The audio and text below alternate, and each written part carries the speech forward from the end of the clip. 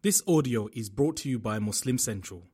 Please consider donating to help cover our running costs and future projects by visiting www.muslimcentral.com/donate.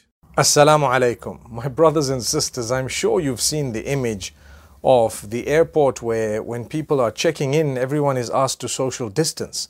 And then on the plane, people are just packed, sitting next to each other like there was no corona, subhanallah.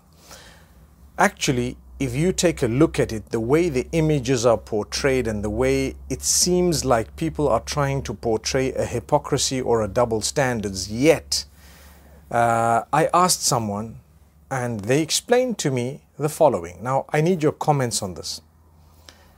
They said that when you enter the airport, before you check in most cases, your COVID negative is not verified. Once they verify it at that point, then you go onto the plane, they would expect that the people on that plane are negative in a verified way. So presuming they're negative, they allow them to sit next to each other and they ask them to have a face mask on unless they're eating or drinking. So that's the explanation. They say that the reason why they're social distanced at the beginning when they're checking in is because their papers or their COVID negative results are not yet verified. Once they're verified, they don't really care much.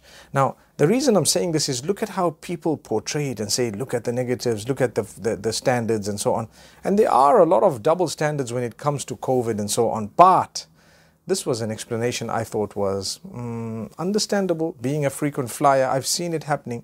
They verify your results and then when you're in the plane, you're sitting next to everyone. And subhanallah, they expect your result to have been verified negative and they expect you not to have the virus.